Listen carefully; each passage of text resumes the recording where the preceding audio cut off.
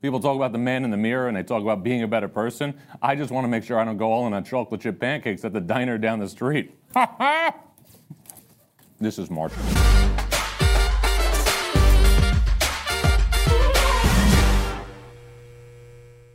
What's up? Welcome to Stuffed. Just days away from Selection Sunday 2020. I gave a State of March address last week on this program, but now we are entering new territory, not just for college basketball, but for our country. Because early in the day on Tuesday, we got word that the Ivy League was canceling its conference tournament due to coronavirus. What does that mean moving forward? What does that mean for the 2020 NCAA tournament? What does it mean for other conference tournaments this week? A wise person told me a long time ago, never to speculate on speculation. So I'm not going to speculate on speculation. I'm just going to remind all of you what I learned from a dear friend of mine, Art Lovely. He told me in a very simple way a couple of years ago that every day is a gift. And that is the message I want to share with you here as we get set to embark on the greatest journey that we have in sports. Appreciate every day. Appreciate what you have and appreciate being able to go through this NCAA tournament run because you never know when another one may come. Every day is a gift, especially when you're in college basketball. And if every day is a gift, and if every day is an opportunity to get better at your craft, to be better as a human being, to do things for other people, then each and every day is a day that we need to capitalize. And on Stuffed, we don't just capitalize, we transcend. And on Stuffed, we don't just transcend, we redefine what's going on in the space. Because whether you like it or you don't like it, we cover the sport that's the best thing going today. Anybody else want a nosh? Let's check the menu. We're going to check out some of the biggest stories in college basketball here at the top in the New York Minute. We're also going to visit with Rutgers head coach Steve Pikiell on our coach's call after the Scarlet Knights' big win at Purdue on Saturday. We'll then also check in with Florida State senior Trent Forrest as the Seminoles are on the heels of winning the ACC regular season title. We'll also do a visit with Brad Wachtel as part of the Hustlemania Hotline. He is one of the biggest rising stars in the world of bracketology and also give you some late night snacks you can't get anywhere else. Now, let's check some major stories in college basketball in a New York Minute. All right, first off the top right now, Dayton will be a number one seed in the NCAA tournament if the Flyers win the Atlantic 10 tournament this week in Brooklyn. I spoke to Anthony Grant on Monday. He is operating with the focus of a surgeon. He's told me he hasn't even broached the topic with his team of being a number one seed in the field of 68. San Diego State lost last week to Utah State in the Mountain West Conference tournament title game, but this loss is a blessing in disguise for the Aztecs. Why? If San Diego State won this game, they would have been the number one seed in the East region. That means if the Aztecs won their first two NCAA tournament games, they would have had to fly cross country and play at Madison Square Garden in the Sweet 16 and potentially the Elite Eight. Now, as a potential 2 seed in the West, if San Diego State can win its first 2 games, the Aztecs will then play regional games in Los Angeles at the Staples Center. And lastly, I know that parity has been the main theme of this college basketball season, but there is one team that's been clearly above the rest, and that's Kansas. Kansas will be a heavy favorite to win the national championship. The Jayhawks have just 3 losses this year. All 3 defeats came when the Jayhawks were not at full strength. All these basketball talks, all this stuff about the NCAA tournament has me excited for a little bit of lunch. Let's call up the diner. Let's get some stuff in. Time now to stay sharp from our friends at PointsBet. March is here. College basketball is heating up, and with the big tourney around the corner, it's the perfect time to start betting with the PointsBet Sportsbook. They've got the fastest sports betting app in the world, and they have some promos that will blow your mind for the tournament. Fans in New Jersey, Iowa, and Indiana can download the PointsBet app and sign up with the code STUFF. If you deposit $10, you'll get $100 in bonus bets. Think about that for a second. Terms and conditions apply. New Jersey, Iowa, and Indiana only. Must be 21. Gambling problem? Call 1-800-GAMBLER. PointsBet. Stay sharp. And time now to look at the biggest comebacks of last week in college basketball. Oklahoma came back from 20 down in Fort Worth to beat TCU thanks to Austin Reeves. Remember, it's not anarchy, it's just college basketball. In Gainesville, Kentucky was down 18, beat Florida on the road without Ashton Hagans. College basketball, where the unexpected becomes the ordinary. How about what we saw at Arch Madness? Valpo down 18 against Loyola Chicago. The top two seeds in that conference tournament, Northern Iowa and Loyola Chicago, out in the quarterfinals. That epitomizes March Madness. Florida State down 13 in South Bend against Notre Dame. No deficit seems too insurmountable for the Seminoles. Remember, they had that big comeback a couple of weeks ago at home against Louisville. And then what about what happened in Las Vegas thanks to Sam Merrill, Nemish Queta and company? Utah State down 8 against San Diego State, comes back, wins the game, back-to-back Mountain West Conference tournament titles for the Aggies. And remember, this isn't anarchy. It's just college basketball. If you're not excited right now for what's ahead, you officially hate fun.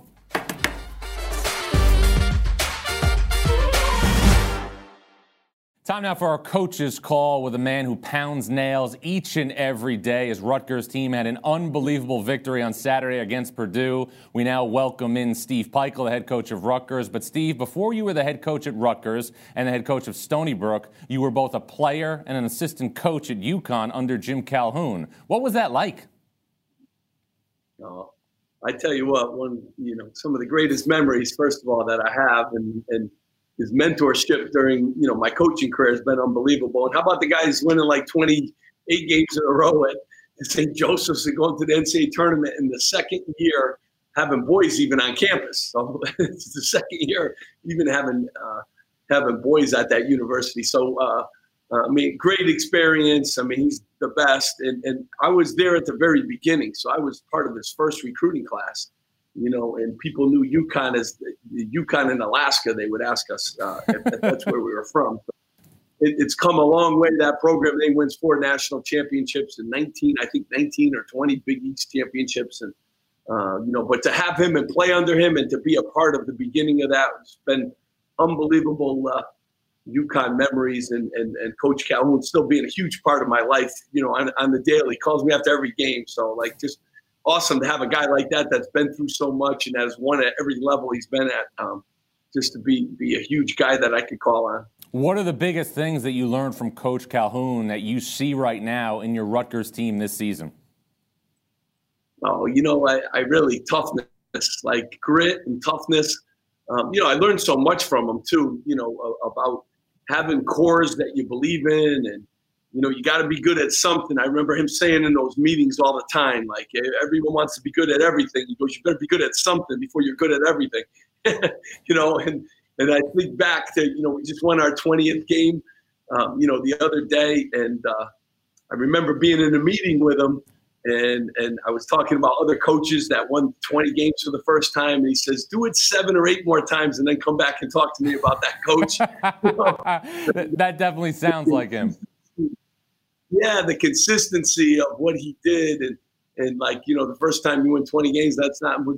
Call me back in 7 years when you've done it 7 more times, and we'll talk about how good, So some of those lessons that you take from a guy like him who's just battled everything, battles referees, battles cancer, battles, Big East coaches, battles players. That guy's just amazing, and a lot of those lessons I've been able to talk about with my team too, Well, Steve, your 20th win this season at Rutgers was incredibly dramatic. It was Saturday's triumph at Purdue. You've had a lot of impressive victories during your head coaching career. You had one at Stony Brook a couple years ago that put you in the NCAA tournament for the first time. But I'm curious, where does Saturday's win at Purdue rank among the best wins that Steve Pikiell has had as a head coach?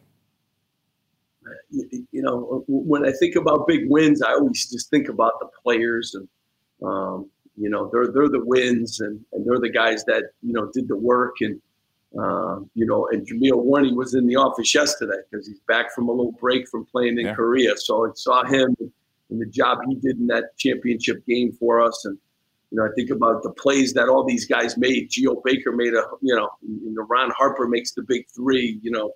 Shaq Carter gets the big stop at the end, and Jacob Young, and all the different things. So, I don't really rank wins. I mean, I know it was an important one. First of all, Purdue is a program, tremendous respect for it. And since day one, I've been in this league, been the most amazed at how hard it is to win on the road at Purdue. Yeah. I mean, their environment is spectacular. They got a great program.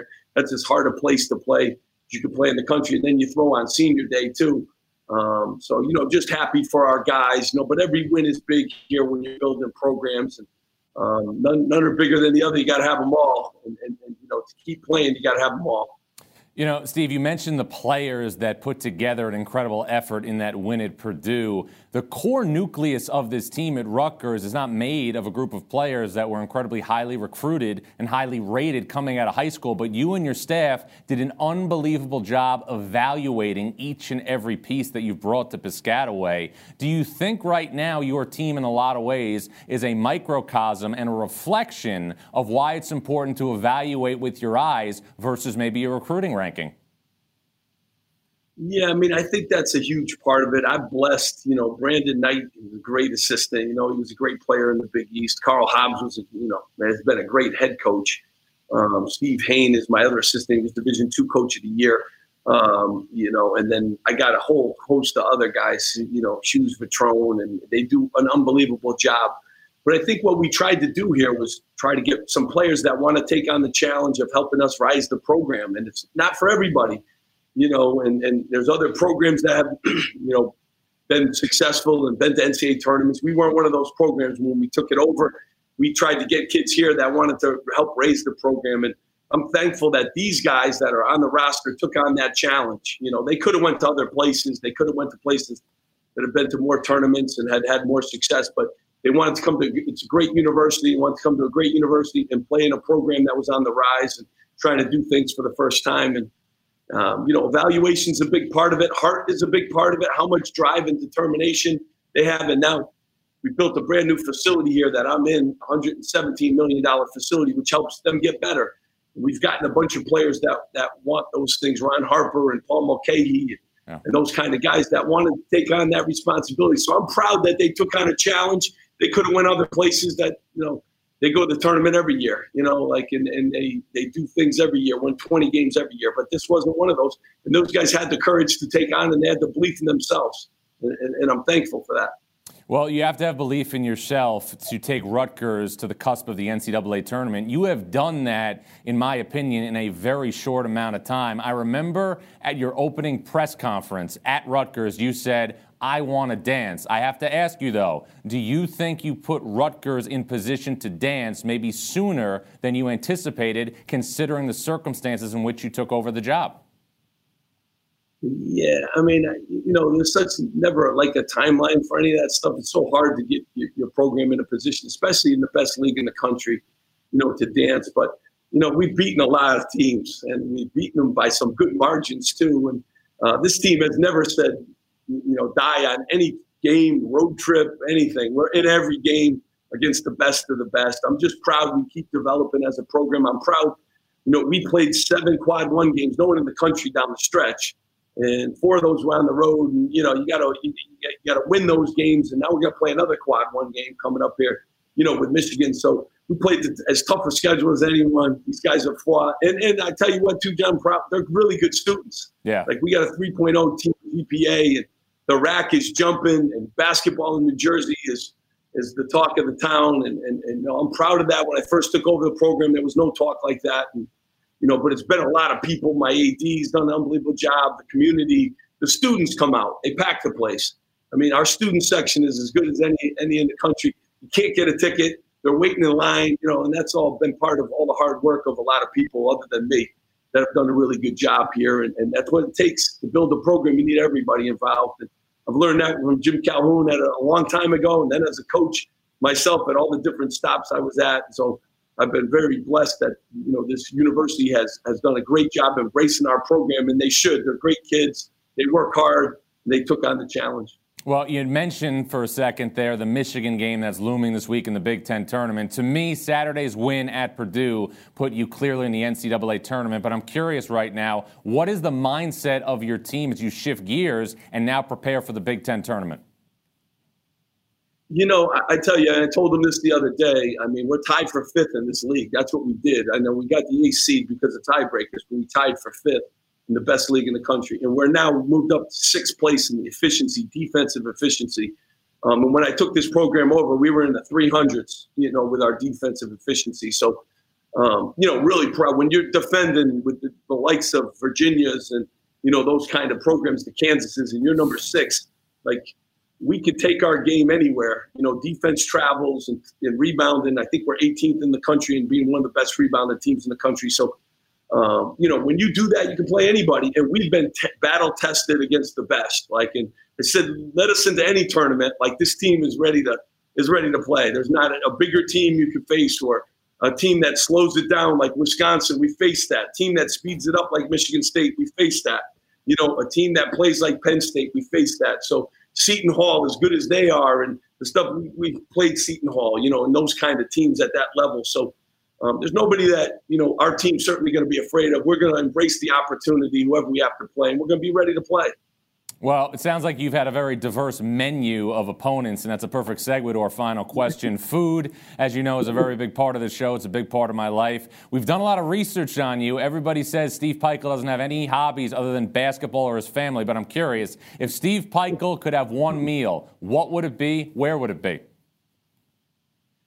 Oh, my Lord. There's a lot of good places, especially this time of the year. Never food is ever on my mind, but after the season's over, I'm going to have to get to a few restaurants here locally that haven't been to. But Steak 85 down here in Piscataway and down here in New Brunswick is one of the best steakhouses going. And John, it's on me when you come down. You will say it's one of the best meals you've ever had. So that's the place that we're going to celebrate after the season's over at. All right? And you're invited. And I got it. I got the extension. I got the bill. Sounds great. Well, Steve, first of all, congratulations on an unbelievable job at Rutgers. Best of luck and safe travels to the Big Ten tournament. And again, congratulations on making Rutgers nationally relevant and on the cusp of the NCAA tournament for the first time in nearly 30 years. John, I look forward to seeing you. Thank you very much. And I always appreciate you. All right, that's Rutgers head coach Steve Pikiell. This is Stuff. Don't at me, bro. We sleep in May. We sleep in May.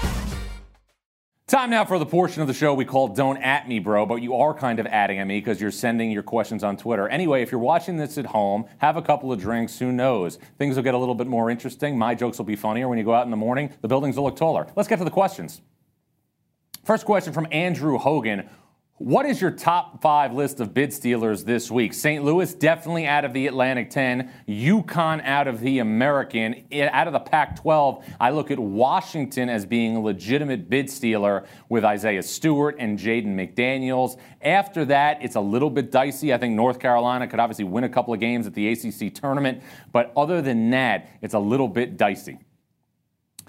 Next question comes from Frank Saunders, and it's John Udoka Azubuike won Big 12 Player of the Year, and Marcus Garrett won Big 12 Defensive Player of the Year, but Devon Dotson leads the league in both scoring and assists. Is Devon Dotson National Player of the Year and National Defensive Player of the Year?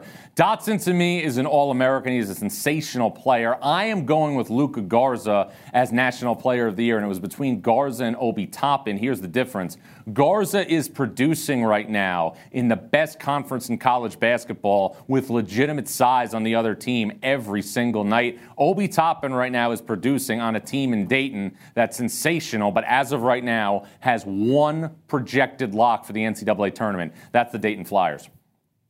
Our next question is from Owen O'Mara, and it's John. Can UConn, led by Vitale and Bouknight, make a run to the American title and crash the dance? Absolutely. I think Dan Hurley has rallied UConn over the last couple of weeks. I felt after going to a UConn practice in the preseason that UConn was an NIT team, but the American Conference right now is up for grabs. And remember this, UConn has beaten all 3 of the top seeds, Houston, Cincinnati, and Tulsa.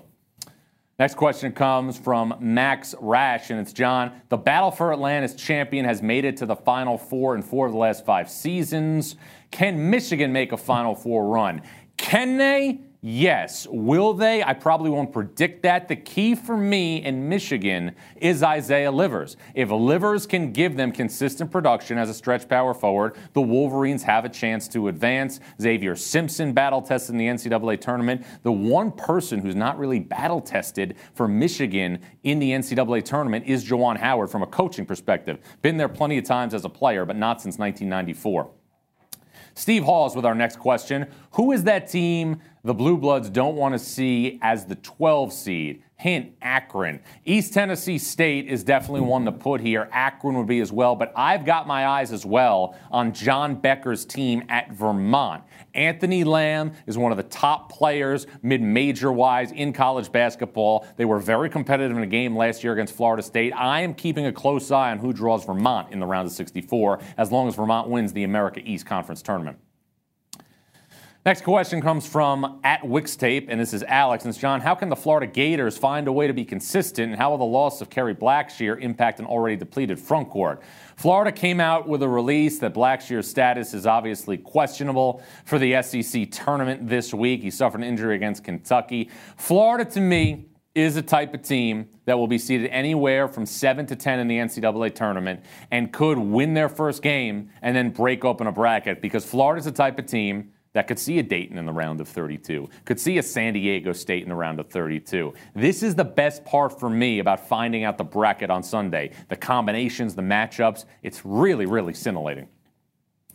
Next up is @Wisdom Wagers, and it's John. Who is your bubble team that, if it makes the tournament, will have the most success? I think it could be UCLA. If UCLA can get into the bracket, UCLA has the chops to win multiple games in the field. This is why. UCLA is proven away from home. They've won at Colorado. They've won at Arizona. They're defending at a high level. But can the Bruins get into the field? To me, if UCLA loses to either Cal or Stanford in the Pac-12 tournament quarterfinals, it could be a very, very tense Selection Sunday in Westwood. Smells like lunch. Oh, look at this. Wings, a little salad. It smells like some fries here. Oh, yeah, sweet potato. Nothing but the best. Nothing like a little midday nosh right here. Now, let's get into some dime time. This is March. Time now to welcome in lead guard for the ACC regular season champion Florida State Seminoles, Trent Forrest. And Trent, I got to tell you, we've done a little digging on you, and we have gotten word that before Trent Forrest was Trent Forrest, he was Landon Trent Forrest, named after a character in Little House on the Prairie. My question is, how did Landon Trent Forrest become Trent? I don't know. It just kind of happened. Just growing up, nobody ever really called me Landon. It was always Trent, or just nicknames my family had for me. So, I mean, it's just something always, I guess, just kind of came about. My parents, they really didn't call me Landon.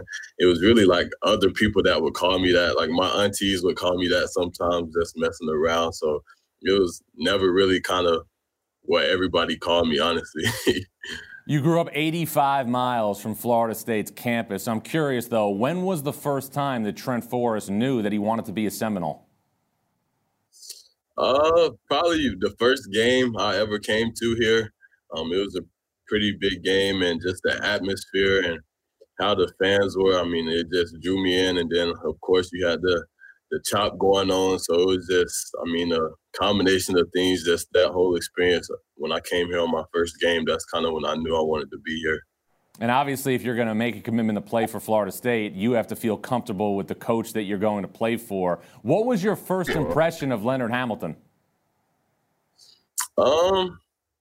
Just the way he was able to kind of just build the trust with me, really, and just with my family. I feel like he did a great job of that. And I mean, that stuck out really the most. It was just easy for him to kind of relate to me and relate to kind of how my family raised me and just how he was brought up. Like, you could see a lot of similarities in just, I guess, both of our backgrounds. And I mean, it just set up and worked out perfectly.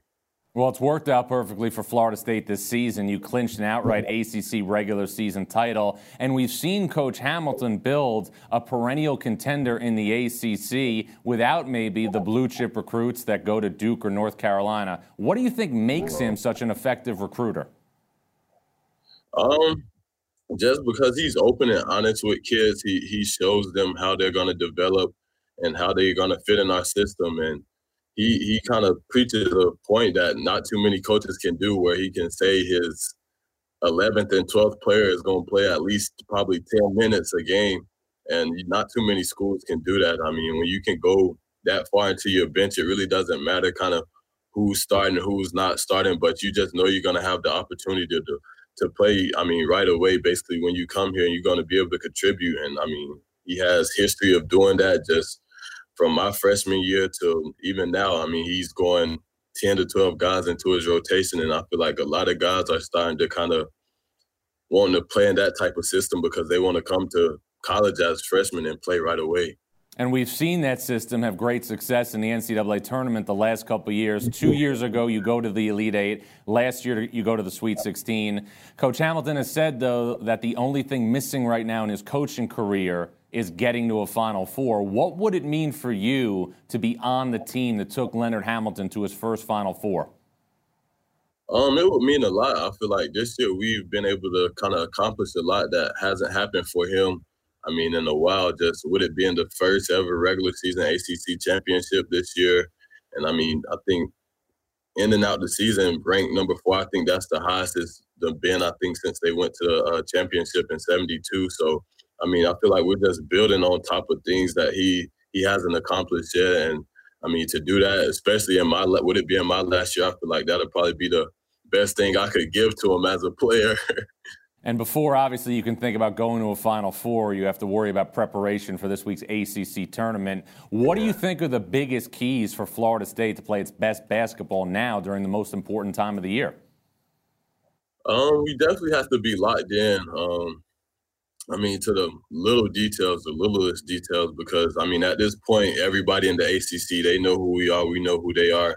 So it's going to just be those little things that's kind of going to set us apart to kind of get us over the hump this weekend. I mean, you have to be mentally tough to go and play 3 straight games. I mean, in the ACC, back to back to back like that, it's not easy at all. So just having the mental toughness to kind of block out how your body is feeling and to focus on the little things, that's really what we're going to have to do to win it all. Well, Trent, final thing right now. Food is a very big part of the show. It's a big part of my life. If Trent Forrest could have one meal, where would it be? What would it be? It would definitely be back home from my mom. Probably her taco salad. That would probably be my one meal that I would want. Just her taco salad, the way she makes it with Doritos and just the different chips she's put in it. That would probably be my one meal. Well, the Forrest house will definitely be making plenty of taco salads if Florida State basketball continues to play the way it has this year. Trent, congratulations on winning an ACC regular season title. Congrats on a great career. Best of luck moving forward in the postseason. Yes, sir. Thank you. All right, that's Florida State lead guard Trent Forrest. Again, thanks for dining with us here on Stuffed. You know, March Madness always makes me so hungry. It feels like sundown on Yom Kippur. Nice wings, looks solid, not too much sauce. Oh, that's a good wing. That is a good wing. Hope there are napkins in this bag, otherwise the soup could be in trouble. Dry cleaning always goes through the roof in March. I've got a pretty good account of dry cleaners.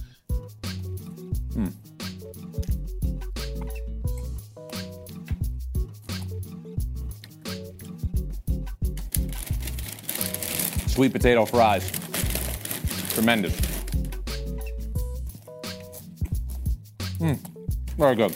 Let's get to some elevator pitches and see what the folks got this week. Here's my elevator pitch for you, John. John Rothstein, appetite of a bear before hibernation.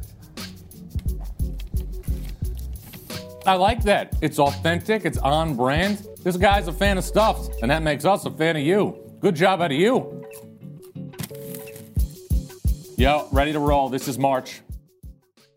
Time now for a special guest on this week's Hustlemania Hotline. I knew this guy when he is the rising star in the bracketology profession, often imitated, never duplicated. Brad Wachtel. My only question is this: how does one become a bracketologist? So it started back in 2005, right after I graduated from Rutgers University.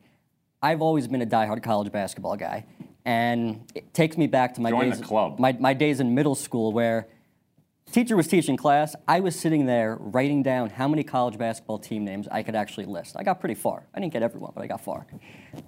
So back in 2005, I started putting together my own spreadsheet. And really, I didn't become a bracketologist until the website bracketmatrix.com came out and started collecting all these bracketologists from around the country. And actually, current Hofstra assistant coach Mike Farrelly is the one that got me onto that website. So I really appreciate that. And from there, it's been like a competition. So I've always been on it and try to beat everybody else. Well, you've been extremely accurate in a lot of your projections. How do you explain that? Well, I feel like my background in working in college basketball helps me a little bit. I don't think that's the entire reason. I think the way I do it is I'm comparing resumes. A team that's a 3 seed and a 4 seed. Let's compare them resumes. Let's put them back to back. Who has the better record in quadrant 1 as opposed to the team right below them? But it's not just the better record in quadrant 1, because for example, you take a team like Butler in Wisconsin, who I have Wisconsin as a 4 seed and Butler as a 5 seed. Even though Butler has the better record in quadrant 1, they're 10-6. Wisconsin's 9-8. Wisconsin has the better high-end wins. Right. So they will get the edge. So it's not just a matter of reading numbers and making decisions like anybody can do it. You have to have a little bit of a mind and pattern recognition to make sure you're doing what you believe the committee is going to do. There's so many different metrics involved in this stuff. When you think about where the committee is right now for the NCAA tournament, what are the biggest things that they value more so than others? Well, I definitely think wins against tournament teams is extremely important. Your record against quadrant 1 teams. I also think it's extremely important to have a solid net. The team with the worst net that got in last year was St. John's at 73, and they only got in because they had some high-level victories. Right. So you've got to have the wins. If you have some key wins away from home, for example, a team like Xavier, who won at Seton Hall, and that's really their only major win. They beat Providence at home as well. But if you could get that win away from home against a high-level team, that's going to open up some eyes to the committee. Well, let's get to the bubble right now, because that's what everybody wants to talk about this week. Give me right now Brad Wachtel's last 4 in, first 4 out. So my last 4 in are Indiana, Xavier, Wichita State, and Richmond. Okay. First 4 out, NC State, UCLA, Texas, and Cincinnati. All right, well, if UCLA and Texas each win a game in their respective tournaments, what happens then? So if UCLA and Texas win games, the thing is, with the bottom of my last teams in, they can jump Richmond and Wichita State, because those teams, there are not many opportunities in their conference tournaments. Even though Wichita State isn't a solid league, they're only guaranteed to get 1 team into the NCAA tournament as of today. So it's possible if NC State, UCLA win a couple games, they can definitely jump them. All right, let's talk about the 1 seeds right now. Dayton has definitely been put in the driver's seat here after San Diego State losing. As long as Dayton wins the Atlantic 10 tournament, will they be on the 1 line? Where on the 1 line? Yeah, they will be on the 1 line. Right now I have them as the number 1 seed in the East region. Okay. Obviously, Kansas is going to be number 1 overall, even if they lose their first game in the Big 12 tournament. Gonzaga is going to be a 1 seed. I thought if they had lost last night to San Francisco, it's possible they could have gotten bumped, but they'll be a 1 seed. And then my last one is Baylor. And now Baylor has 11 quadrant 1 wins, and even if they do lose in their conference tournament, when you start comparing resumes, their resume is still better than a team like Florida State. So I think they're relatively safe. And those are my 4 ones at the moment. If Dayton were to lose in the Atlantic 10 tournament, is there any team other than Florida State that could jump up to the 1 line right now? I still think it could be San Diego State. Okay. I think that's a possibility. San Diego State's resume as a whole is actually better than Dayton's. Mm-hmm. They have some wins over some upper echelon teams in the NCAA tournament. Now, obviously, Dayton is a great team. If you watch them play, they have Final Four potential. But I do think, if Florida State wins the ACC tournament and a lot of other things happen, do they have a chance? Maybe. But I don't think that's likely to happen. All right, final thing is, food is a big part of my life. It's a big part of this show. If Brad Wachtel could have one thing to eat while he's crunching numbers and putting together brackets, where would it be? What would it be? And it might be at home because you need to have takeout because you're working so much. It's true, but there is a local restaurant by me. It's in Cranford, New Jersey. It's called Tristina's Italian Restaurant. Ooh. My go-to dish, and you got to check it out. How are the portion sizes? Huge. Oh, massive. Chicken marsala, over penny pasta. You start with a little arugula salad, fried calamari, end it with some tartufo. not going to beat it. I don't think the weight sticks to you like it would stick to me, but I appreciate the recommendation. Congratulations on all your success. Look forward to more chats down the line. That's Brad Wachtel, the biggest rising star in the bracketology world. How about now? A couple of late night snacks of our own. Time now for some late night snacks as we check out what's in my Hulkamania lunchbox today. And when you're getting ready for the NCAA tournament, you want comfort food. So me, I want a little popcorn. So we start right now with a couple of things that you can't get anywhere else. You're looking for a bid steal in the Atlantic 10? Look at Travis Ford's team at St. Louis. The Billikens lost to Dayton twice this year by a combined 8 points. One of the games at St. Louis came on a buzzer beater by Jalen Crutcher. St. Louis is the one team that is positioned to potentially beat Dayton at the Atlantic 10 tournament. If seeds hold, that game would take place on Saturday at the Barclays Center. Another game to watch this week, Texas and Texas Tech in the Big 12 tournament quarterfinals on Thursday in Kansas City. Texas took a snow day against Oklahoma State, which is pretty tough to do in Austin during the first couple of weeks of March, and now put themselves into a situation where they have to beat the Red Raiders and Chris Beard on a neutral court to get into the NCAA tournament. The loser of this game will likely miss the field of 68. That's a storyline. Something else to chew on right now? Virginia had the same amount of ACC wins this season, 15, as Louisville and Duke, but the Cavaliers only average 57 points a game. This is lightly salted. It's very good. That's unbelievable, especially when you consider that Virginia lost Jack Salt, Ty Jerome, Kyle Guy, DeAndre Hunter from last year's team that won a national championship. I don't know if I'm anxious. I don't know if I'm excited. I have all these emotions going through me right now because we are on the cusp of the greatest month we have in sports. Upsets, 12-5s, 13-4s, round of 32 shockers. It's all coming on the horizon. And if you like it or you don't like it, college basketball is the best thing going today. And I said it last week that I'm determined to bring you the best possible content each and every episode. But the next time I have an opportunity to bring you that content, we will have a bracket. We will have 68 teams. And if you're not excited right now, you simply hate fun. Remember to follow me on social media, at John Rothstein on Twitter, and also at John.Rothstein on Instagram. We're not talking about kickball here. We are talking about the 2020 NCAA tournament. And remember, keep some things on standby. You might get a little hungry. If you like this episode, give us a thumbs up. Click here to subscribe. The story all of a sudden right now, and it will continue up until the brackets come out on Sunday night, isn't necessarily going to be whether or not San Diego State winds up as the 2 in the West region, which I've been thinking about for the last 13 days. It's about, are we going to have